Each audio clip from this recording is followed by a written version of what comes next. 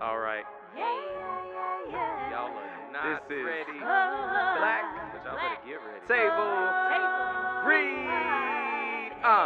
Yeah. Let's go. Black Table Read, we the team to get you focused. We the hottest, we the baddest, we the boldest. Turn up the volume, it's your people, yeah, you know this. Young black artists in the fold, yeah, we own it. Yeah!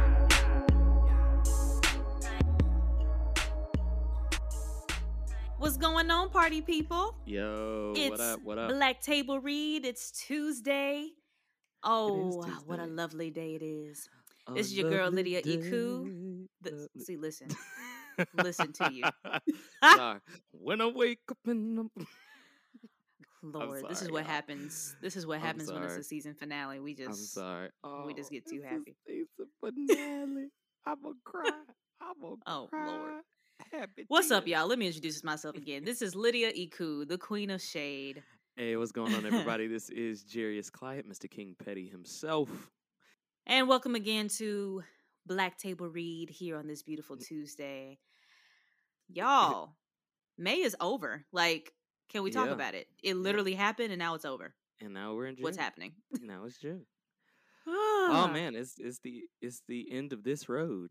This road for this season. It is. It is the It season is. finale of Black Table Read. Season 2's been great. I've It enjoyed was. season 2.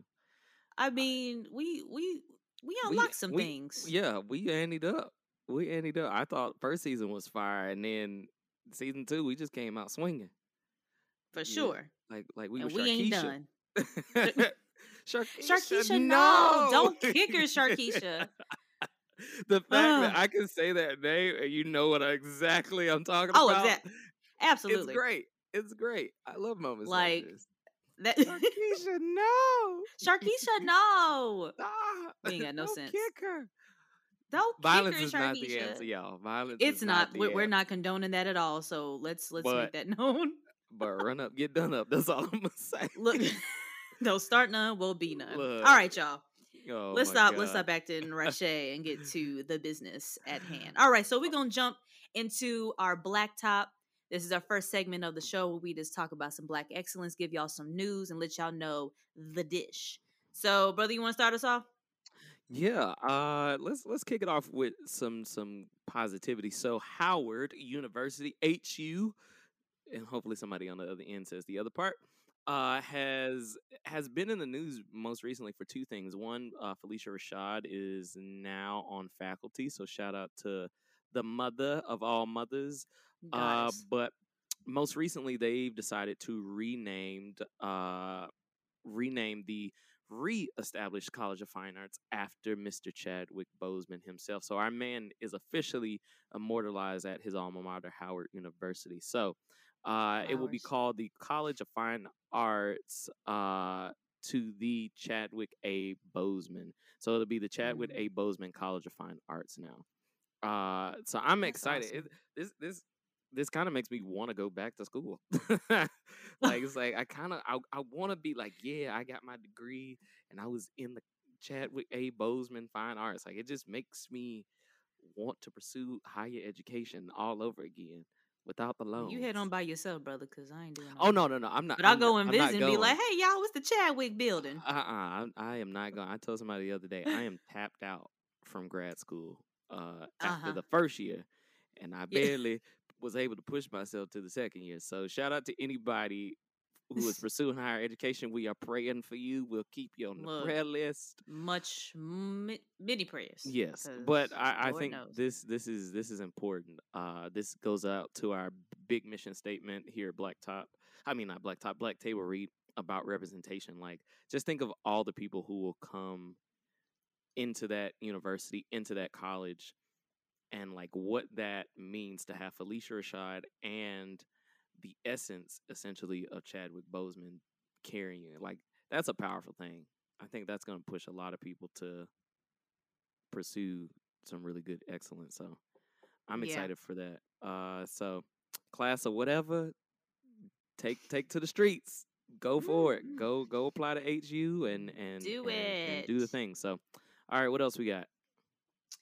All right, so just to jump into sports really quick, For all my tennis fans out there, Naomi Osaka was recently in the news because she was fined for not wanting to speak to the French media during the French Open here recently. I think she is due to be in the second round either today or tomorrow, if I'm not mistaken.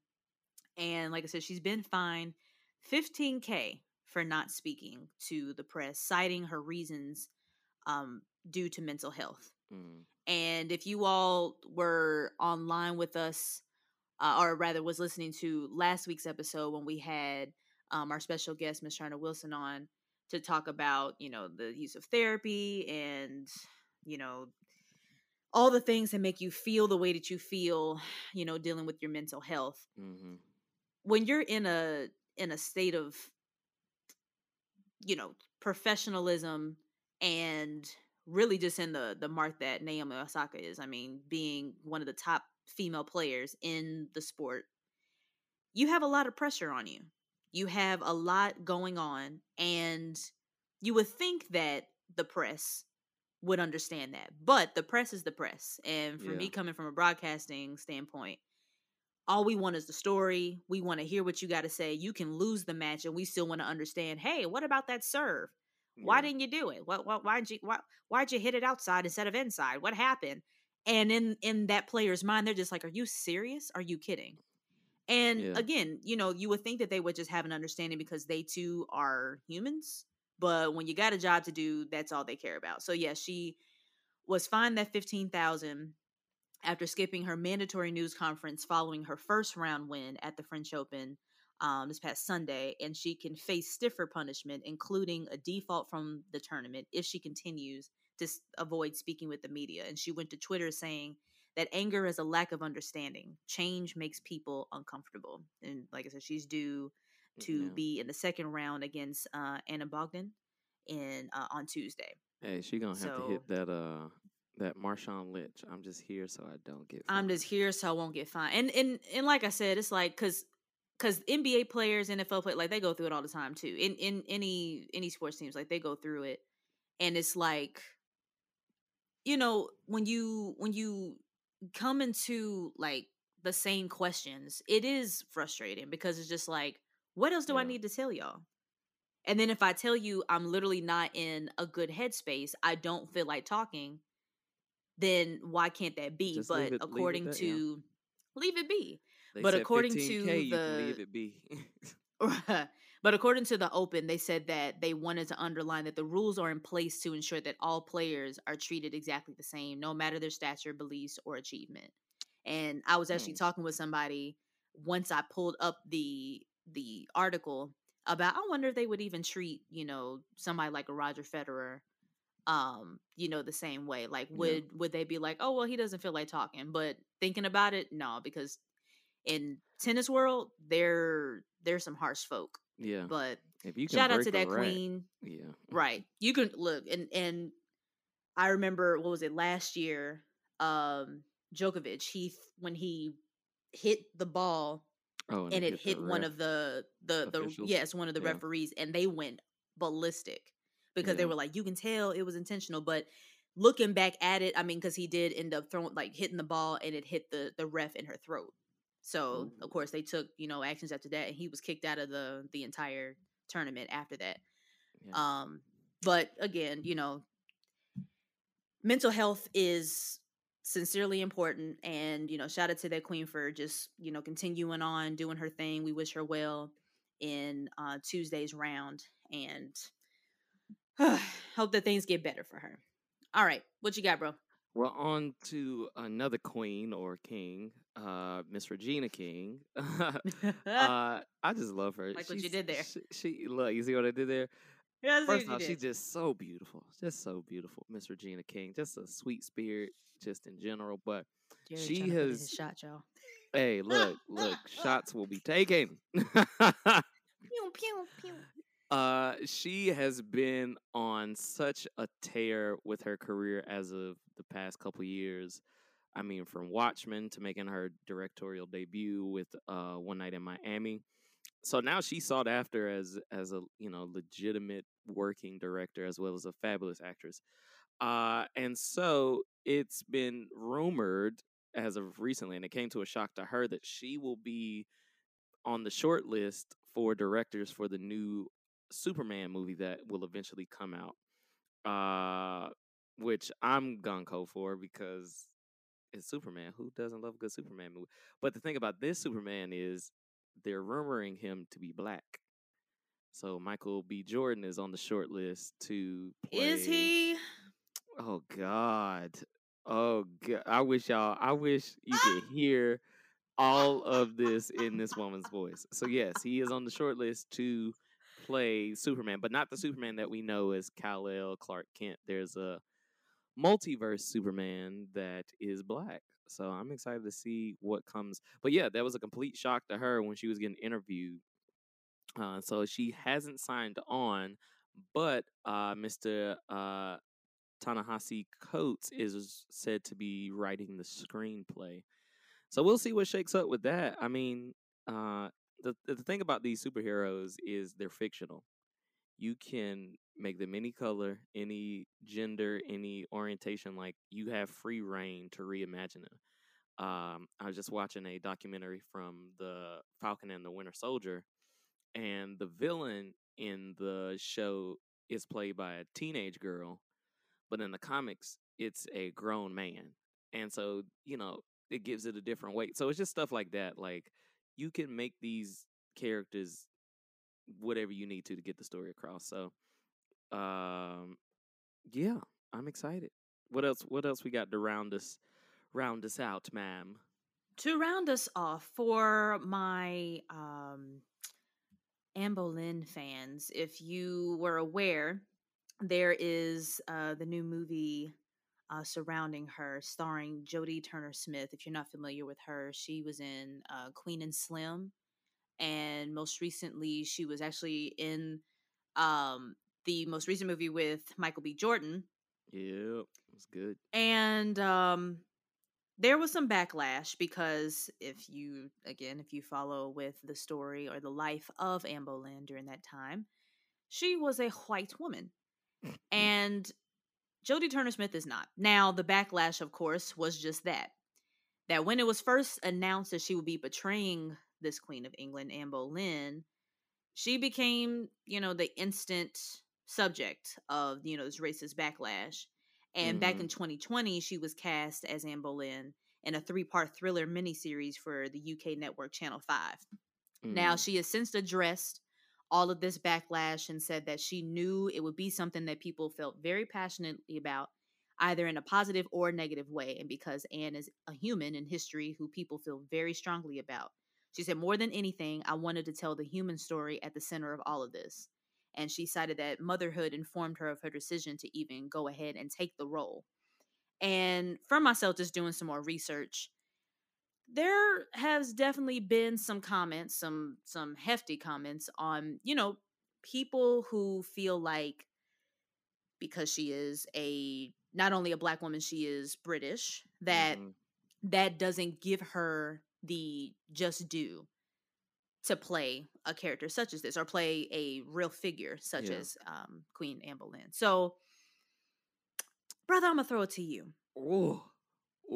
Tell the people what you think, because then we can round it out and let it lie. Just let it be.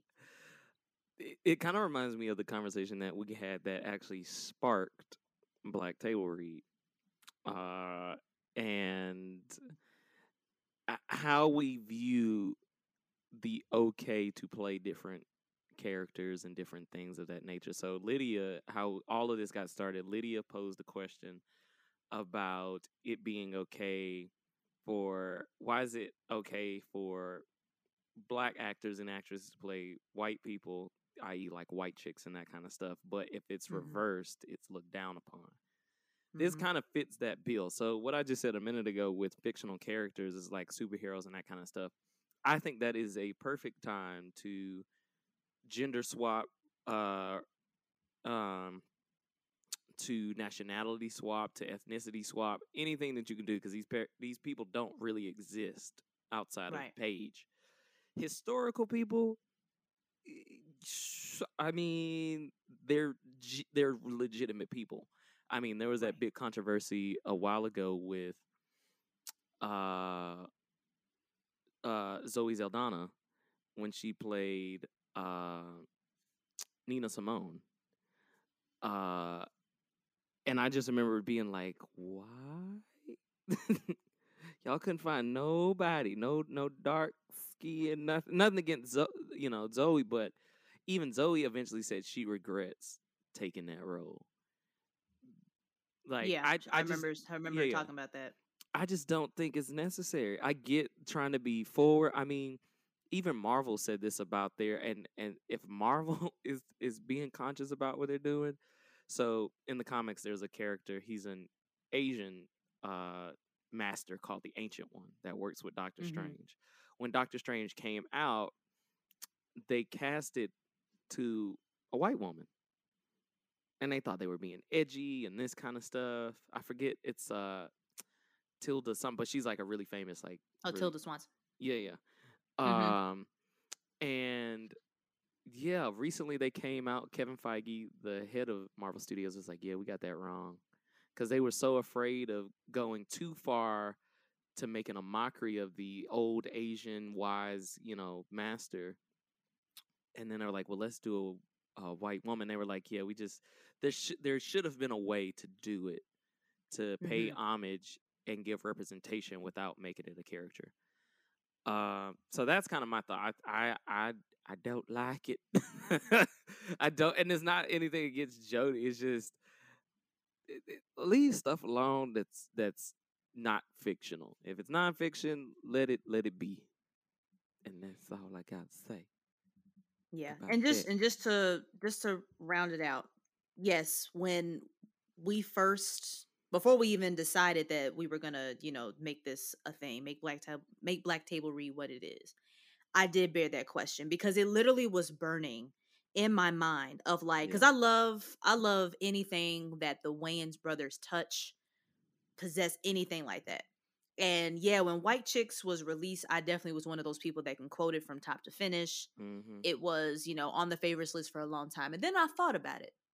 I was really thinking like, okay, as genius as they are, why make that? Like, why was that, of course, understanding like why it was a hit, but it was just like, And in this case, I mean, those are fictional characters, as Jarius was putting it. But in this case, it's different because she's marking off a historical figure. And just to get text, so she was in the movie Without Remorse with Michael B. Jordan. I didn't say that before. And with the story, it'll cover those final months leading up to Anne Boleyn's execution in 1536. And if you think about the year 1536, what Black person was really around for all that? Especially like in high society. And then in a place of high society. Yeah, and it's almost like, people felt the same way about Bridgerton. Now, Bridgerton is based off a book series, and people had their hangups about Shonda Rhimes and what she was trying to do with it, and how, you have in one of the families, there was a young woman who was supposed to be a cousin of the husband, and she was a young mixed girl, Black and white, and she falls in love with this white boy. But you're thinking about it, and it's just like, oh, this is high society. Like, this wouldn't be a thing. This isn't real, but it's fictional. In this case, again, it does tread the water of, maybe not so much. But hey, it may come out to be a beautiful project, and Jodie Turner-Smith definitely does grace the screen in such a way that, she may rock it and do her thing. She probably will. And, hey, is one of us working. So get yours, Queen. Yeah. Just pick a better role next time. All right. That is the Black Top, y'all. We are going to pay some bills and get on out of here and let y'all join us at the table for the table read. We'll be right back.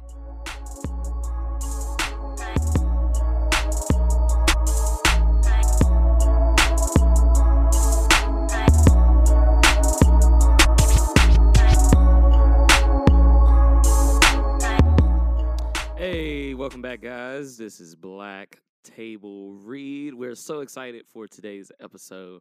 Title is FUBU, not to be confused with the most famous FUBU, but this is fun to us, by us. We're going to dive in deep, but we brought another guest in. There's been a season of guests so far. We got one, and then we said, let's go back and get another one. So we're so excited to have the one, the only Miss Tina Fears with us today. Woo! Yeah, she Flowers. look. The thing about Tina, I don't know if she knows this. Tina was like one of the first people I met when I started getting into kind of our community here in Atlanta. Me too. When I went to the Black What? like inaugural event when we did the 90s party, and Tina was like the very first person to Okay. speak to me, and I was like, I don't know nobody except for like 2 or 3 people, but hey, nice to nice to be here. But I mean, your Wow. example just overall has since that time has just been dope. So, but I got to give you a proper introduction. So, Miss Tina Fears is from the city of Los Angeles, California, and is definitely, like I said, a staple here in Atlanta. She most recently was seen in the Nat Geo miniseries Genius. Aretha Franklin playing Mrs. Clara Ward, which was fabulous. But she is also the co-founder of Blacked, which is Black Leaders Advocating for Cultural Theater here in Atlanta.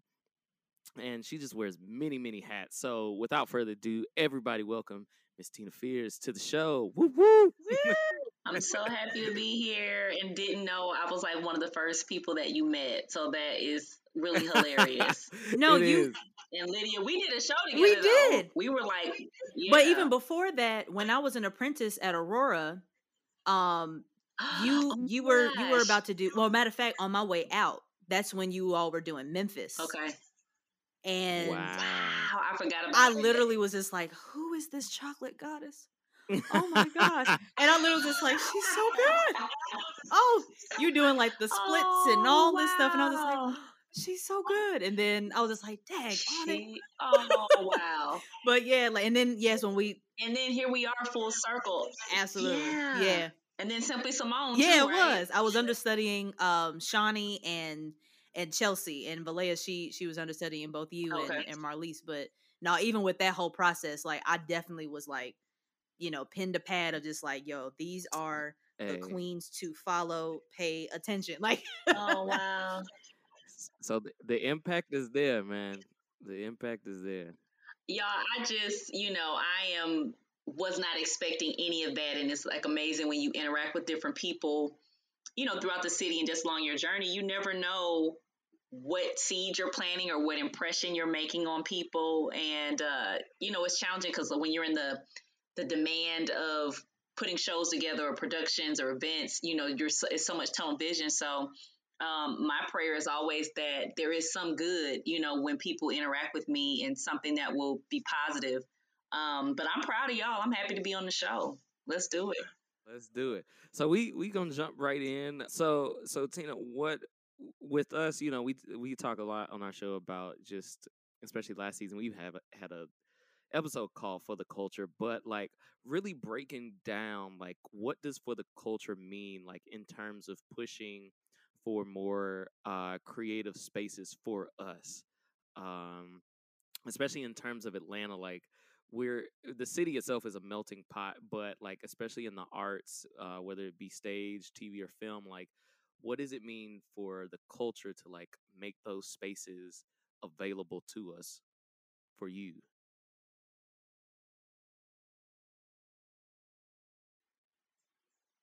Yeah, I think when I think of For the Culture, I think the culture sometimes is underappreciated. The culture meaning us, Black people, our experiences, our art, what we bring to the table, our vibe, how we influence everything. You know how people say, I've been leaning into that whole the South has something to say because we've seen an influx in Southeast talent being able to book in major spaces when we're looked at as a secondary market. So it's kind of that same idea.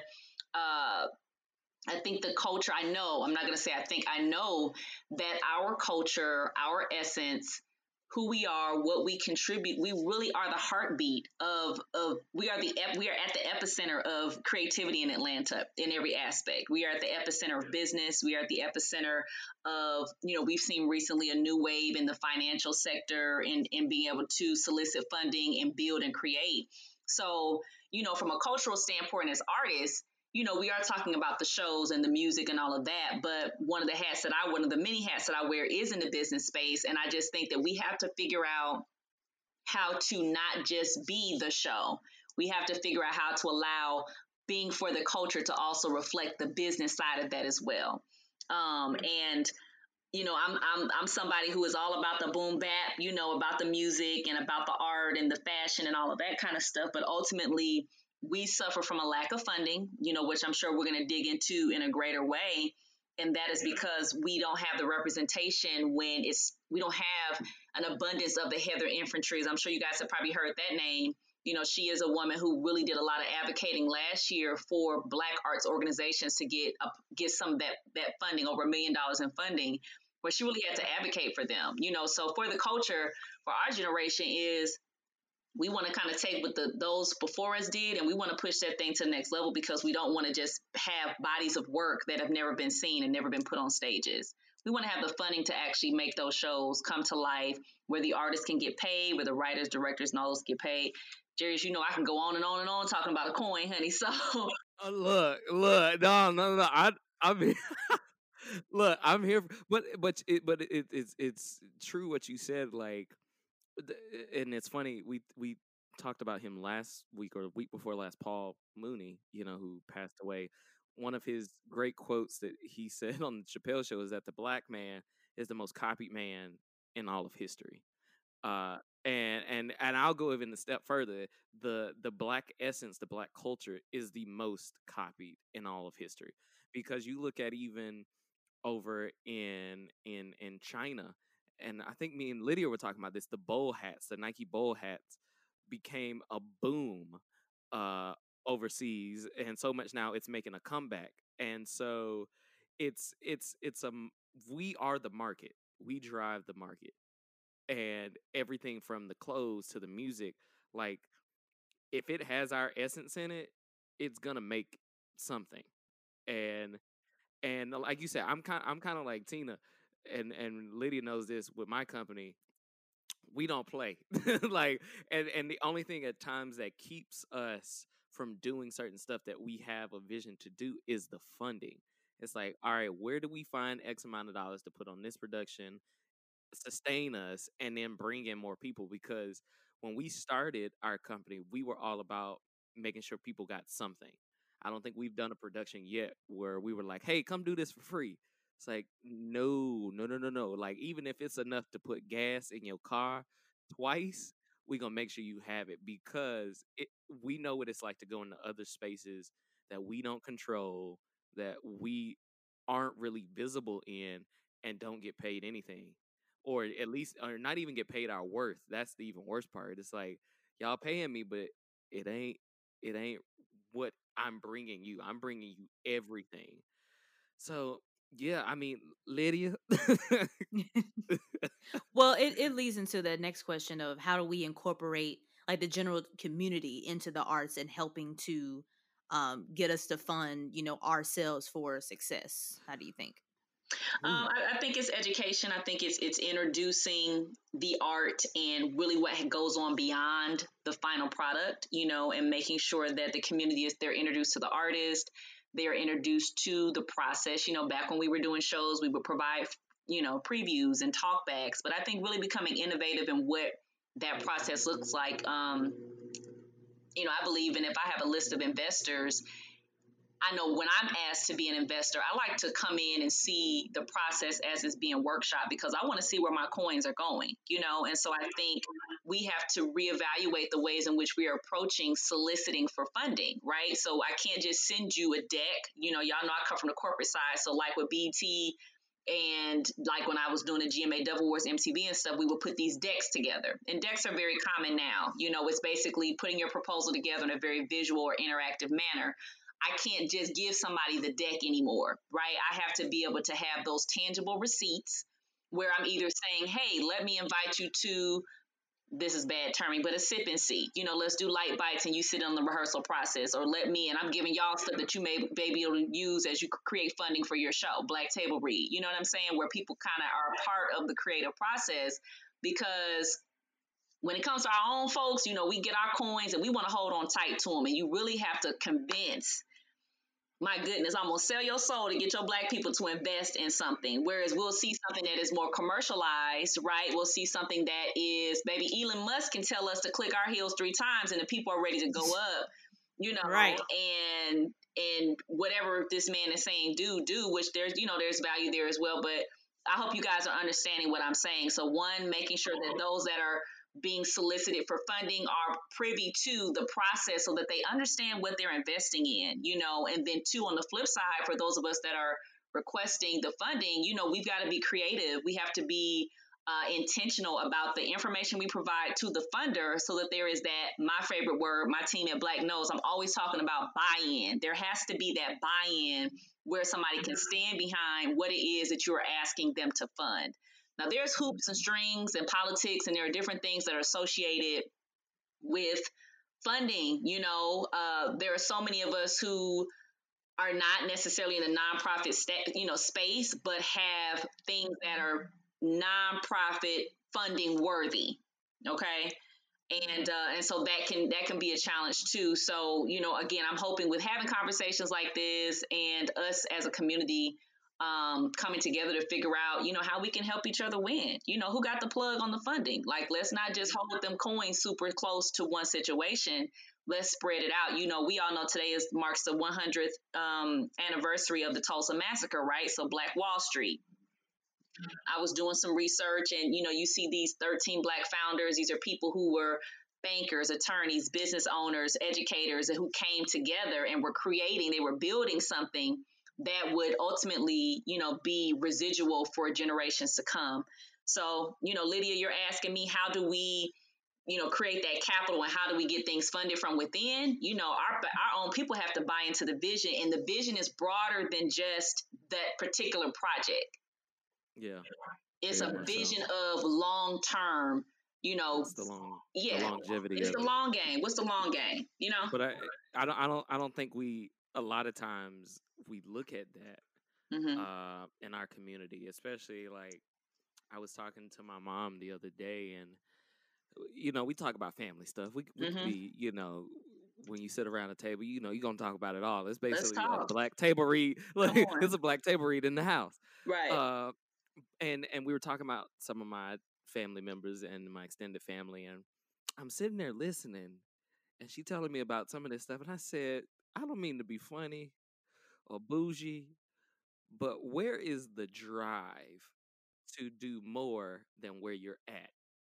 Because for me, I grew up right in the city of Atlanta, right off of Allegheny and Cascade, which is a hop, step, and a jump from the Kroger off of Dunley. Like, I grew up, in what they would classify as the hood or the Swats or whatever. But, my mom put me in a position of exposure in a lot of different ways. And there was an investment from the community to put me in different spaces. But it's like everybody's so quick. They want the quick money, the fame. They want the like we talked about last episode, a couple episodes ago. They want the verified blue check. Like, there's a buy-in, but it's displaced in other areas.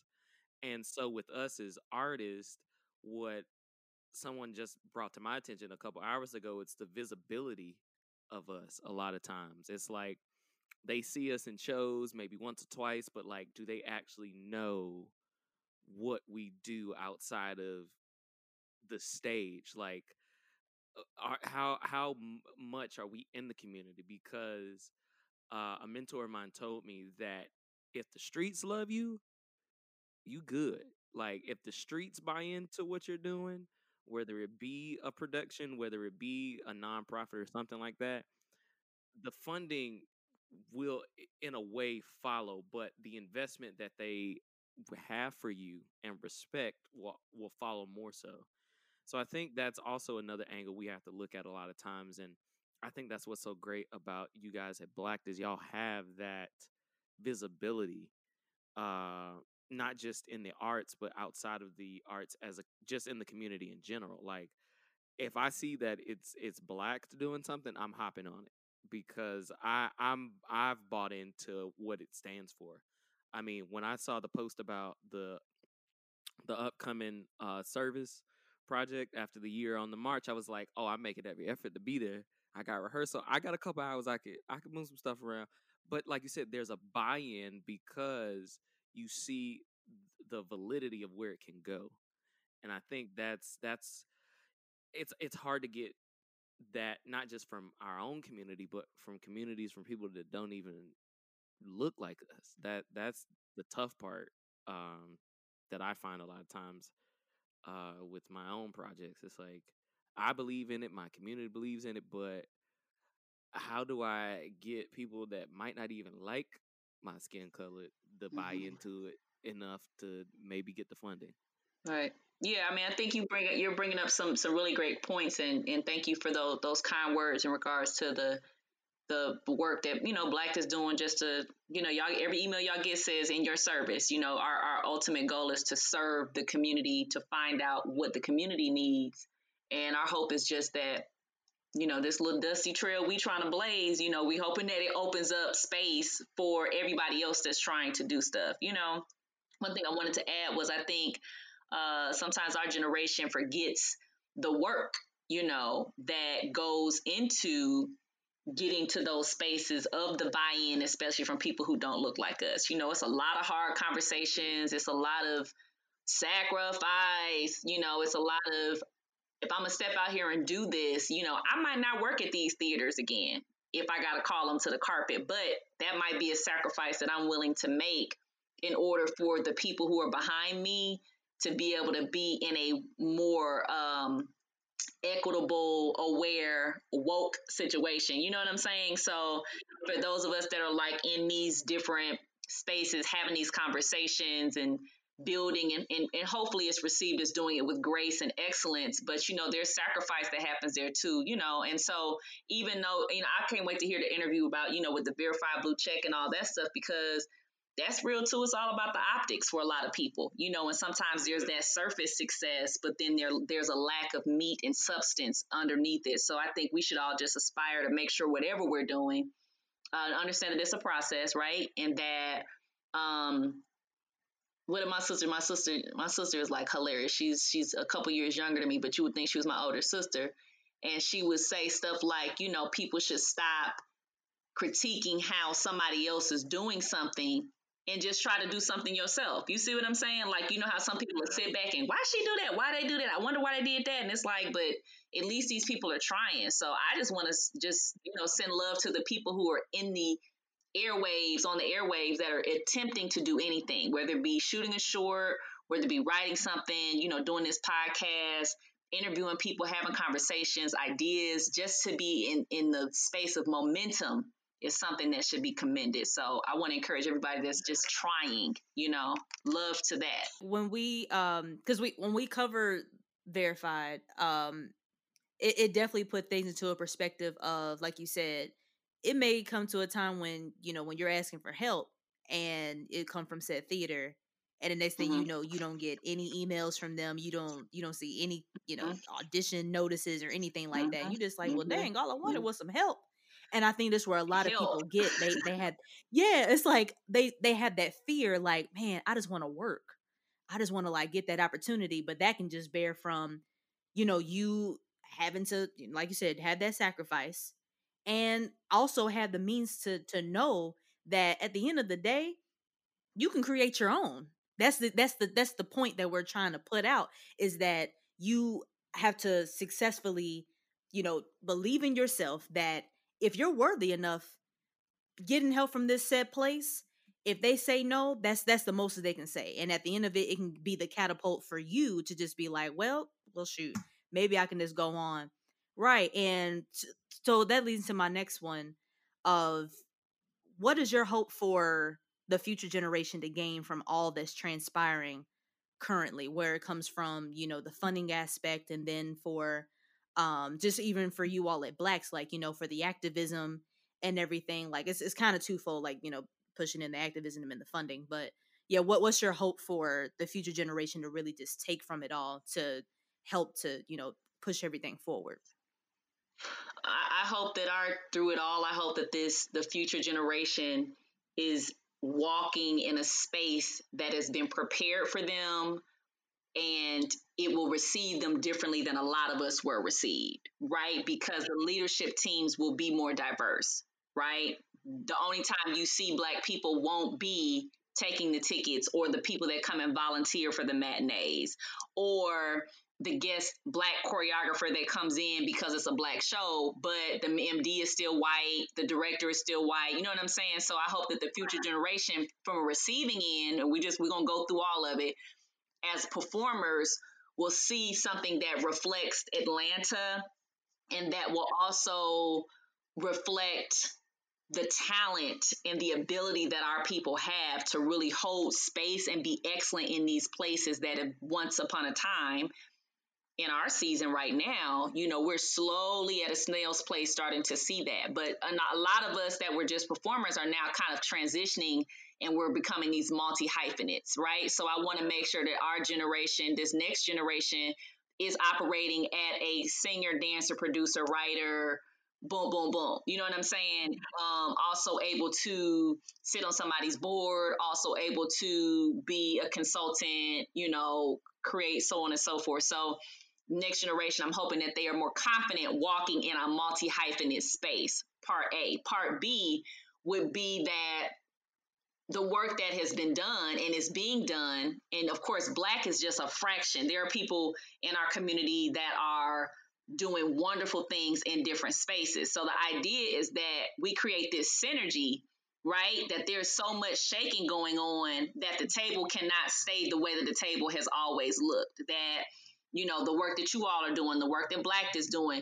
you know, Casey is up there trying to, you know, shake up the casting. You got Jamil, of course, on the South Side at True Color. I mean, there's so many different, and please, nobody slight me for, or think I'm trying to slight anyone. I'm just going off of what's at the top of my head. But the idea is that, you know, we turning stuff over, you know, Tinashe at the Alliance, Keith Arthur. I mean, there are so many people that are trying to turn these things around. You know, S. Renee Clark is going to always be, you know, MD in something, you know. So the idea is that now Christian Magby moves into, you know, these MD spaces, and, you know, there are so many different things that, and I'm just, again, naming names, but we have to turn it over. So I want the next generation to see that there was a turnover that happened post the Great Awakening, you know, or the Reckoning. You know, there was this turnover thing that happened. So now we're multi-hyphenates. And then the next thing is, I want to see these coins free up.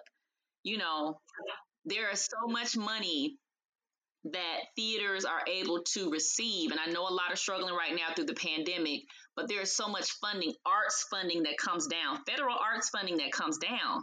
The problem is, when it's time to split that money up, I want our messages, our stories, our conversations, our needs to be for your consideration. You know what I'm saying? Like, we need, where our community needs to be at the top of the list. We're doing 10 projects this year.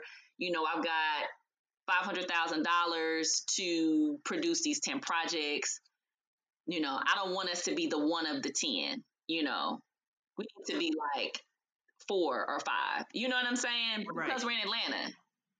Right. I think that was one thing that, like, I did not understand that. When I first moved here, I literally thought that almost, I mean, it's we're everywhere. Lydia, Atlanta where are you from originally? Where are you from? Where'd you move here from? Louisville, Kentucky. Okay, keep going. And there's literally like, oh, well, okay, in Louisville, it's more of the Black Mega Center. Besides that, because even like just looking at the map during voting, Louisville was blue, and certain like little counties were blue. Everywhere else, red. Kentucky is that red state for sure. But besides that, yeah, when I first moved here and really getting into everything, I legit thought that there had to have been way more than said True Colors. I think at that time, New Grove Theater was still going on.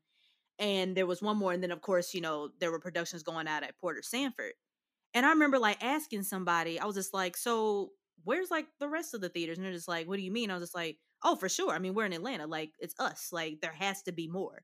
And they're like, yeah. And I remember talking with Eugene Russell, and he was saying like, oh yeah, there was this company that was going on, but they said they've gone and they folded, and then and it was this when they did this production. And I'm just like, well, what happened? He was like, well, shoot, lack of funding, or it wasn't much participation, or people moved away or whatever it was. And it's just like, well, dang, like how? And I think for some of those companies, it was like the impurity of it all. It was like we said, when you go and ask for help, and then that same like company or those said individuals come back and they're just like, speaking of which, we don't really care for everything that you all are doing over there anyway, so let's just take everything that we helped you all with before, and then the next thing you know, it's disintegrated and there's no more.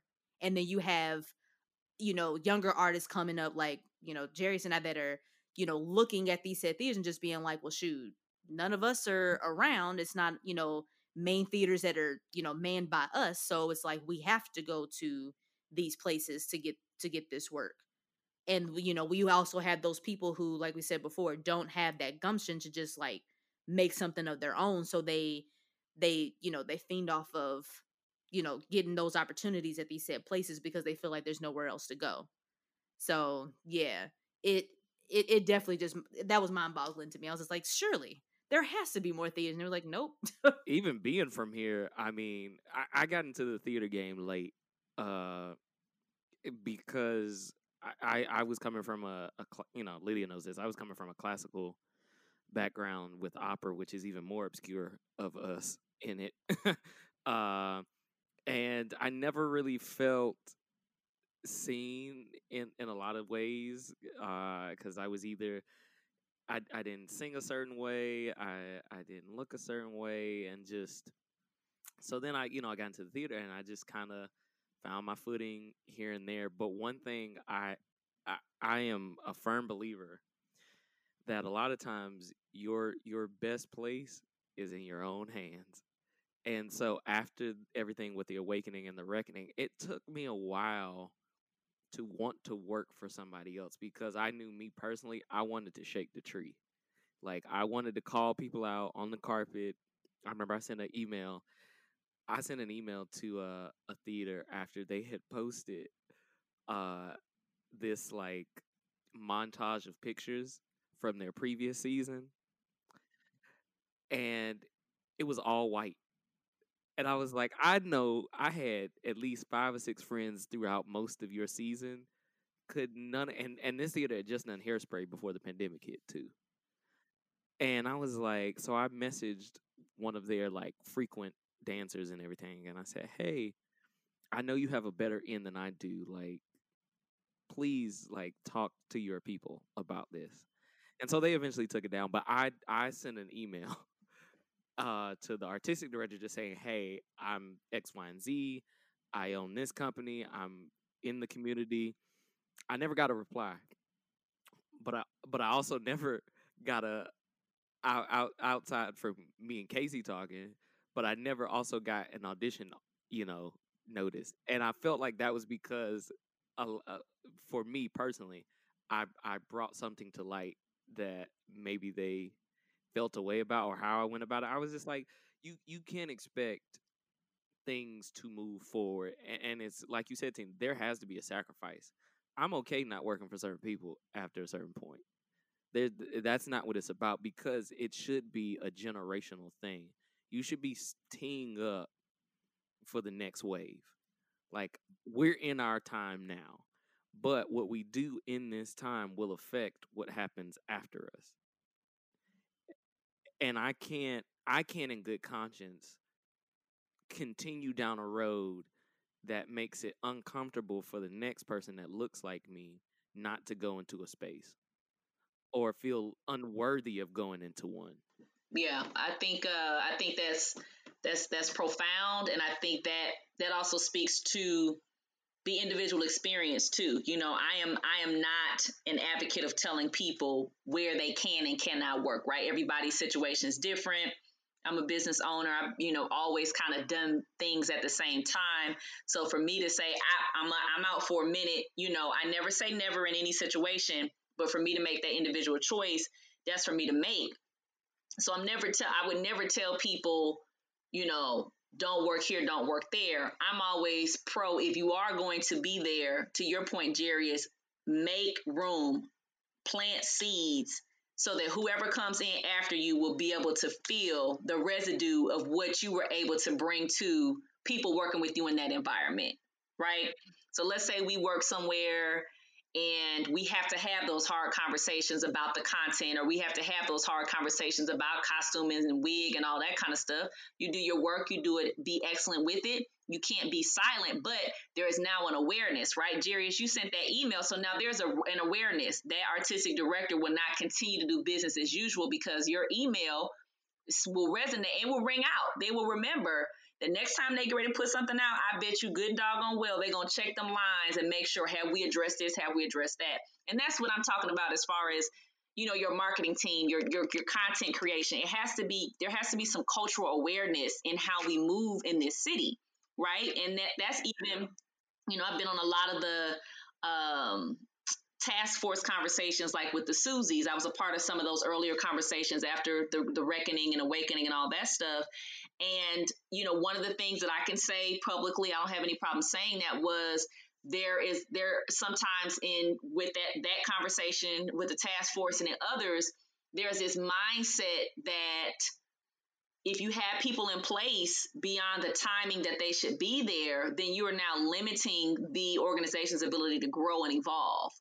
Because if they're not open to these types of conversations, which may be uncomfortable, then when they're working on their marketing campaigns, they're not thinking to have the correct have diversity addressed, to make sure that they are not necessarily, there's no nepotism in there where you putting the same 5 people on the billboard across 285 who've always been on the billboard. I used to work at the Strand on the MARTA bus.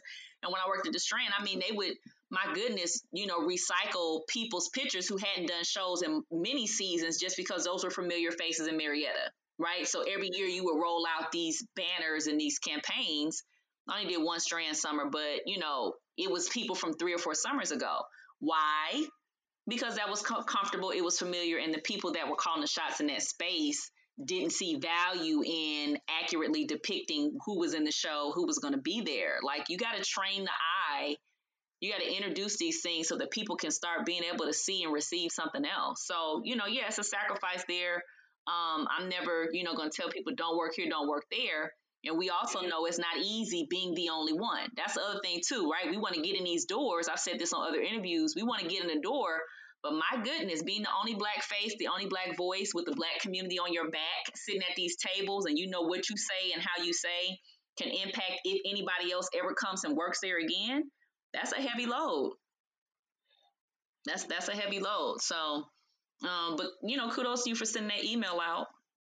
Well, we wanted to ask you because with Blacked, you all have your upcoming service coming up, and just give the people the idea of, one, how Black came about, and just let us know about anything else that you all have coming up. Yeah, so Black Leaders Advocating Cultural Theater. I started to forget how old Blacked is now. It's like, 2.5 years, almost about to be 3 years old, because we all kind of set out last year. And it was really,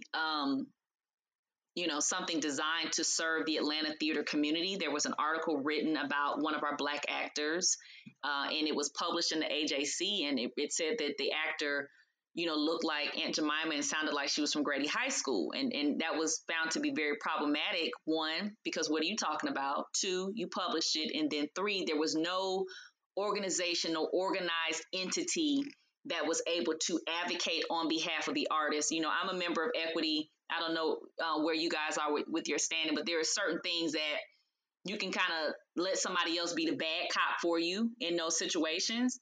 And we talked about, speaking up and then not being able to work again. That's hard for an actor who's in the middle of a show, in the middle of a run, to say something about, so y'all just gonna let this, crazy article go up and I'm just supposed to come to work, So the idea behind Black was really to create nucleus that would support Black actors in any way we could, in the city.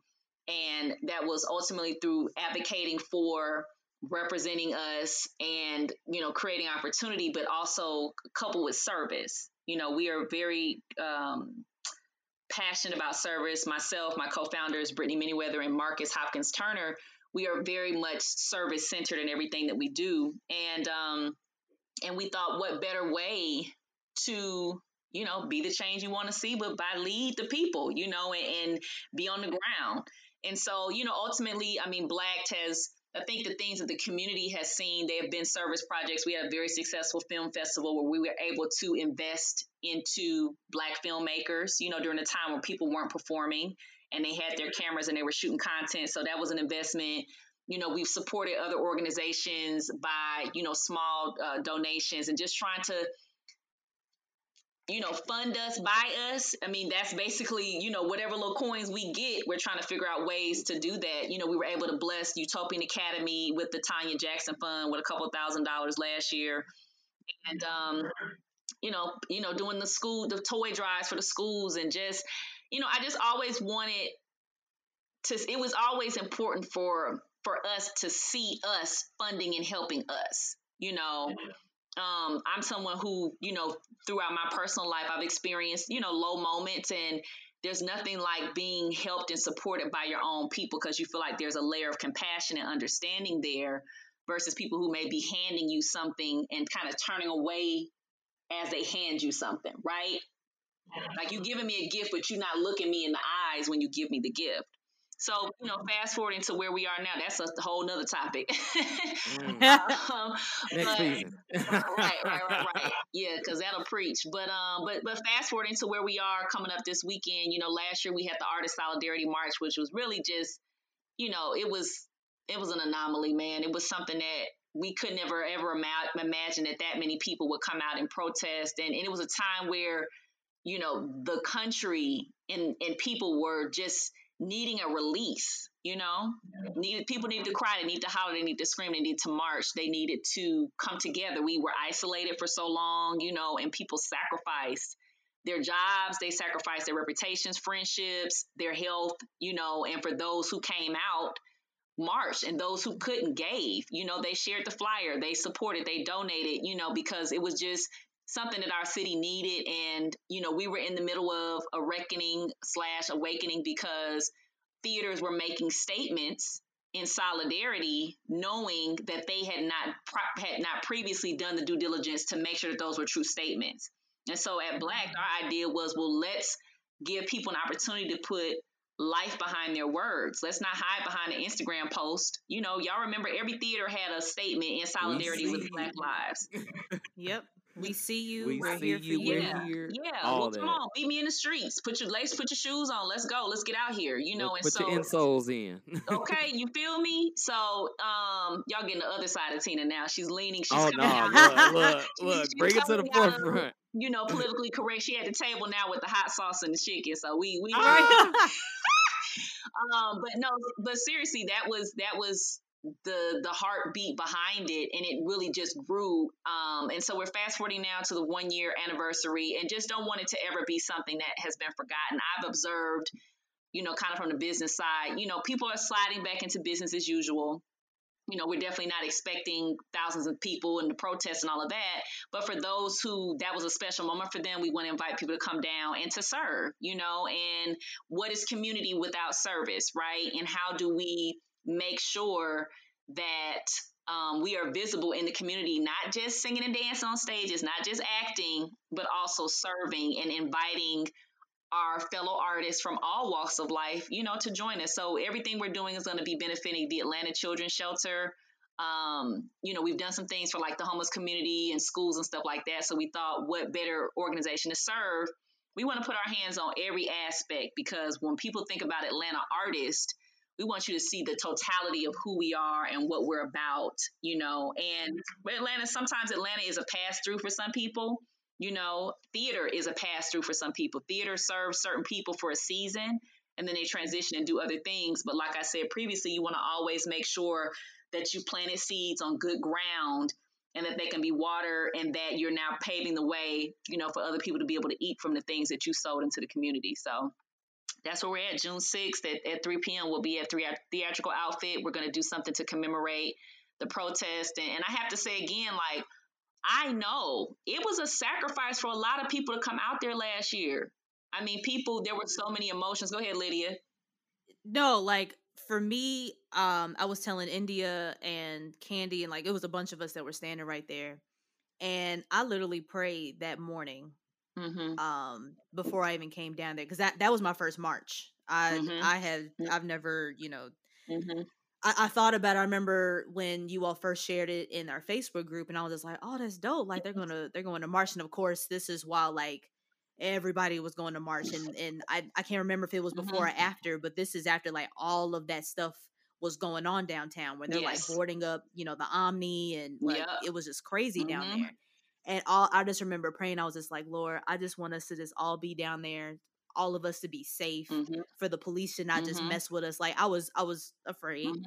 And I think maybe like, maybe like 2.5 hours before I was going to be meeting somebody down there and just, parking to drive and walk over there, they were just like, I mean, if you feel like, you won't be up to it, then just donate, or, just at least like maybe just stand to the side. You don't even have to walk. Just like, hand out waters when you can.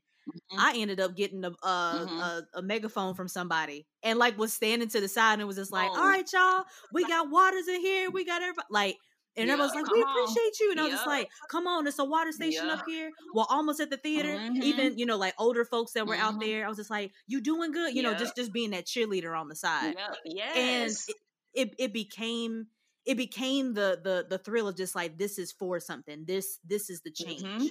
All those kids that were out there, was just like, they're gonna grow up and remember, just be like, man, when I was like 8, 9, 10 years old, I remember like walking with mom and dad, or walking with whoever was there. So I remember your mom was there, and I remember her getting up and saying, she was just like, I grew up during that time, and she was like, I have my daughter here, I have my grandson here, and I'm here with them because this is what needs to happen. All of us coming together to make a way and to make that change be seen. And I'm glad I was able to make it, and I'm ready for this one coming up. So I was so upset I couldn't go, because trying to survive, you gotta do what you gotta do. So and I wanted to be there. I think I reached out to, it might have been Brittany or something. I told them I couldn't come, and but what spawned out of that was Lift Every Voice, with my company. And so we ended up, of course, Lydia was on that. I always got to take my sis with me.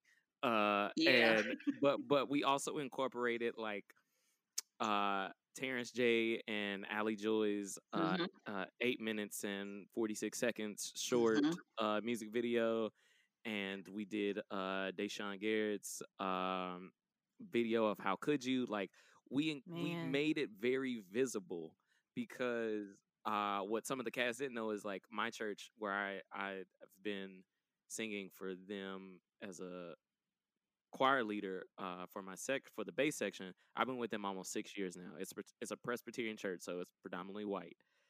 But during that time, they wanted to educate themselves, and of course, we always got all them texts and emails back last year talking about, we see you, we want to learn. I said, all right, I'm not about to educate you because that's exhausting for me to do. Tune into this, and it will say a lot of what you may want or maybe not want to know. Right. And so that's when I kind of got the notion that this sector of our lives as Black people is going to be won and fought on many different fronts. So I kind of put myself back on my couch and relaxed a little bit. I was like, okay, you didn't make it to the march, but you did something else. Sure. Will make it visible, make your people visible. And I think that's what we have to take away from this, just this conversation, and this will be an ongoing conversation, is that it's gonna be won on different ways. Yeah. And in different venues and different corners of the world and the Atlanta community. And it's up to us to set it right now. Like you kept saying, for the next wave. All I can think about is my future kids, whoever they're gonna be. But but not even my kids, somebody else's kids, my cousins. All I can think about is what example what community, what life expectancy am I setting for them now? And I don't take that lightly. Like you said, sometimes being the only person in the room is a lot to handle. I mean, I just wrapped up a show in April. I was the only Black cast member other than our stage manager. That's happened to me at least 4 to 5 different times over the past 4 years. But I show up, I do what I got to do, and I make my presence known and what I stand for known, and I make sure the next person has that opportunity to be in that space or even create their own space. But I think it's hopeful, talking to people like you and the entire Black team and Lydia. It gives me hope that I'm not the only one out here. And it's a great feeling to know, okay, I got my peoples. My Right. peoples is out here. We out here making waves. So Yeah, I love what you said about this war, or I don't know if you use the term war or battle, but it being won on many fronts, because I think that always leans into the different skill sets that different people have, and the protest was just like I said, just like Black, it was just a small one moment in time that hopefully would open up other doors. We know that there's another organization, they did, a series of town halls that followed, right after the march. I mean, there were so many other things that happened. And, sometimes you have to work on people and work on the situation, and so they can't just see a protest. They have to also see Lift Every Voice. They have to also see town halls. They have to also see that there's a demand for diverse hiring. Then they also have to see, we haven't forgotten about what happened during the summer of 2020. We still need the funding. We still need the coins. We still need the opportunity. And so then it starts becoming something that is not just a one-off, but it's a constant reminder as we all work in our different strengths on these various fronts to demand the change that has to happen. It has to happen. And I'm hopeful because my mother, she kind of, wherever I go, whatever I'm doing, my mama's going to be there, and she's a child of the 60s, so all she's known has been protesting and demanding for advocacy and pushing for change and, all of that. And for her to see her daughters and her grandchildren, my son, he wasn't able to be at the protest, but Micah is going to be down there packing bags on Sunday. I marched in his honor last year, and now it's safe for him to come down and serve in this space. The same thing with my sister, my nephew, her son, he will be down there serving, because it is about because that's what we saw my mom do, right? Like, we're from Los Angeles, so when they would have Maxine Waters was our representative, back in the day. I was a little baby girl, but I remember hearing her name and hearing my mom and them talk about her. And we went to the parades. We went to the MLK parades in Inglewood. I'm from the Valley, but we would always go to our community when it was time to do cultural stuff. Juneteenth is coming up. So it's important for children, younger generations, the ones that are coming right out of college, to see. Man, I could do a whole nother table read with you all, because that's another conversation about how college don't really prepare you for what this thing really is. But I'm saying all that to say it is one on many fronts, Jerry. That's a great point. It's one on many fronts. We all have different tools. We have different relationships, different skill sets. We can't always be all places, but whenever we can support and uplift each other, even if it's not our idea, we have to find ways to do that to really make sure that we're presenting community. Whew, man, This has filled me. Look, I'm ready to go out in these streets now and just make it happen. Oh man, Tina. This is why you my peoples. This is why. I'm so proud of you guys. Oh, thank you. you. I mean, this is great. Like I said, I'm glad to know that there are people in my life and in my circle that are like-minded and want nothing but the best for our community. That's a great feeling. So, I mean, I know this Sunday is going to be filled with so many emotions, but I know it's going to be just what the community needs, just what the city needs. So I'll definitely be praying protection for everybody. But most importantly, trying to figure out how I can even go even farther once y'all, like I said, you set the standard. It's like a relay. I'm gonna take it and run That's with what it it's and go to the about. next paper. So Yeah. And Sunday we just, like I said, Sunday is we're commemorating, the protests and honoring those who marched, because everybody has a story like you, Lydia. Everybody has that different thing that got them to and where they found themselves in the midst of. But then it's also, doing this service project and then and keeping it moving forward, so we need donations. All the stuff is on the Black site, whether people want to give $5 on a link tree, $1, whatever, or people who want to bring stuff and drop stuff off. We have that list up there. And then of course we just need volunteers to help us pack. So again, it's a moment to commemorate, to reflect, to celebrate where we've come, the fact that we made it through, the support we had from the city we were not faced with any police officers, no National Guards and all of that, because we really wanted to do the work, everything we could do to let the people know who we were and what we were doing. We tried to do that up front. And so we're thankful that it was peaceful and all of that. And just, commemorating that 2,000 of us were bold enough to step out there and say, we demand change. Artists, we're going to do our part to make some noise. So, yeah. well, Tina, thank you so much for joining us. Thank I mean, like you you. said, we could talk about this for hours. Hours. But it's been such a treat, such a treat. So we Yeah. definitely got to get you back and for next season, because we coming back. So it's only right you come back with us if your schedule permits. Whatever You out y'all here need. booked and blessed. I'm always a text away. If I miss a phone call, I will call back. I will text, hey, I missed you. So whatever I can do to support you guys, and on behalf of Brittany, Marcus, and myself, we appreciate you all giving us space to share what we do, and we support what y'all are doing as well. We appreciate it. Appreciate it. All right, people. Well, we're gonna take a quick break, and then we'll be back for our BTR moment. So keep it locked. All right.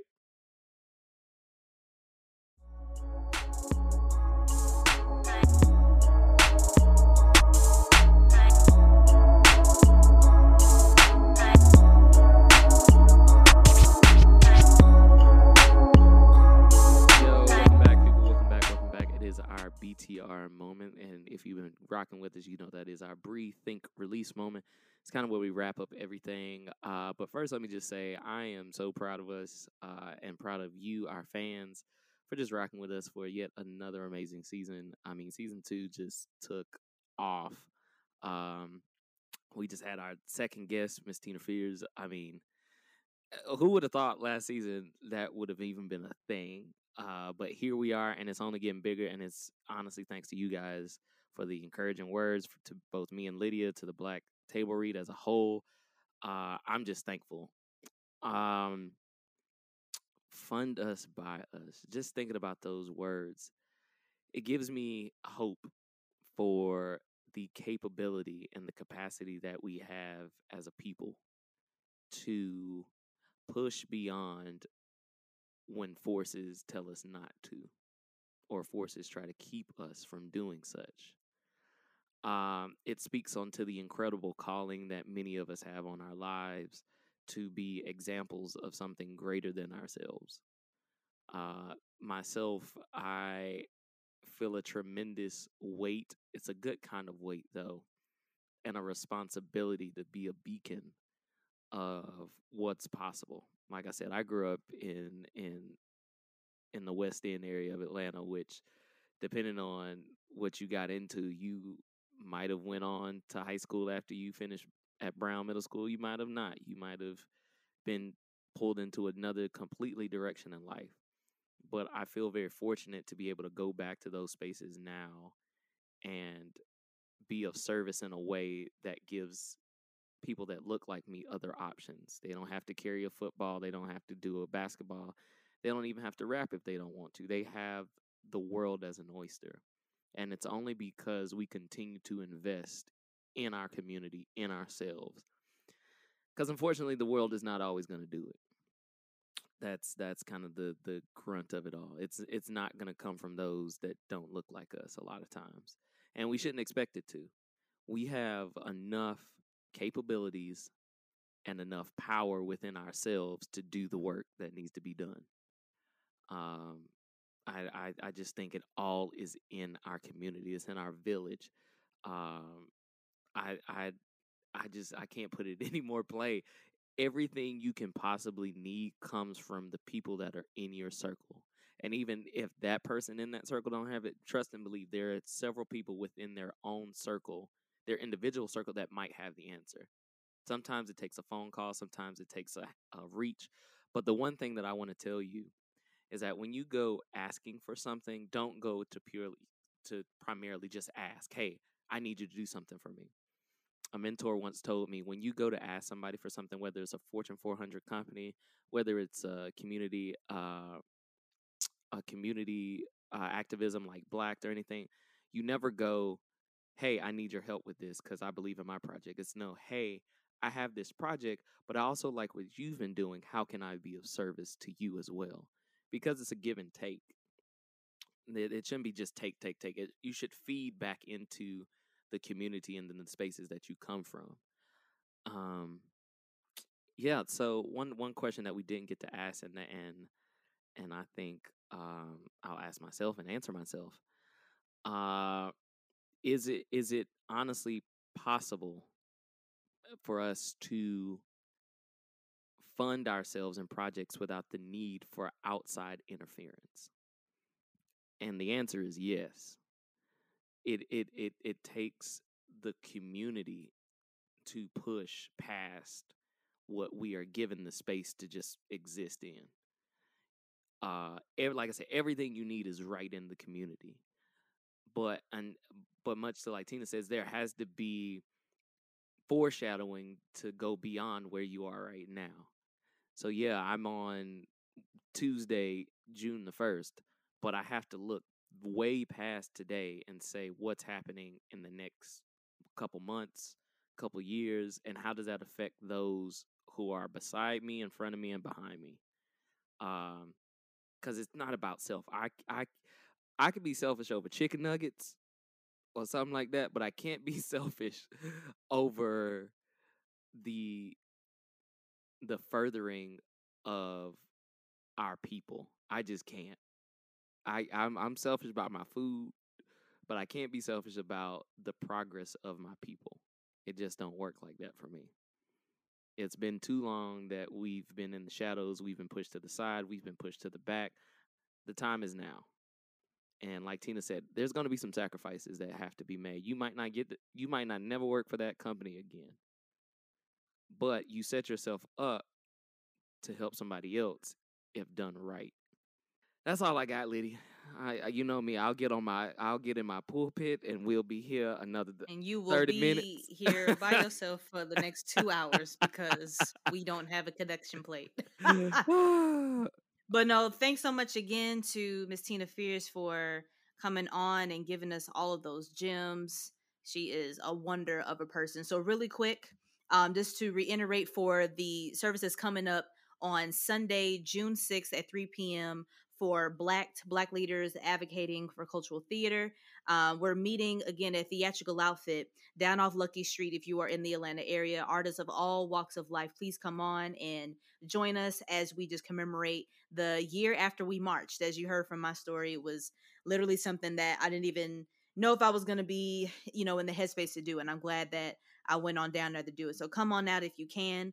And if you want to send out donations and just check out anything that Blacked is doing and has coming up, check out their website at Blacked ATL. That's BLACTATL.com. Love it. All right, brother. Love it. Let's get on out of here. It's the season finale, and we almost at hour and a half. hey. Talk about breaking. We had a lot to talk about, though. We had to get everything together. It was so worth it. So if you want to shout out to us, give us some love, give us some comments about anything from the season. It's been a jam-packed one. You can hit us up at blacktableread@gmail.com. Follow us on all social platforms at Black Table Read, and be sure to check out the season versus 1 and 2. Check out both of those on Spotify, Apple Music, Anchor. You can see the whole thing on each of the different platforms that we're available on. And we appreciate you all so much, especially for the folks that were asking, like, are you all coming back to Facebook? Probably not, but we do have some things in the works to probably give you all some snippets of some visuals that we do have from prior episodes. So Yeah. that's what we'll do. So stay tuned, guys. We not stopping. I don't hope you got the gist of that. We've said it a couple times today, but yeah. So season 3, whenever it comes out, we will drop that premiere and you'll be able to hear it. So thank you guys so much. We're gonna get out of here. Y'all enjoy the rest of your day and be blessed, be loved. And we'll hear y'all soon. Take care. Bye. Peace.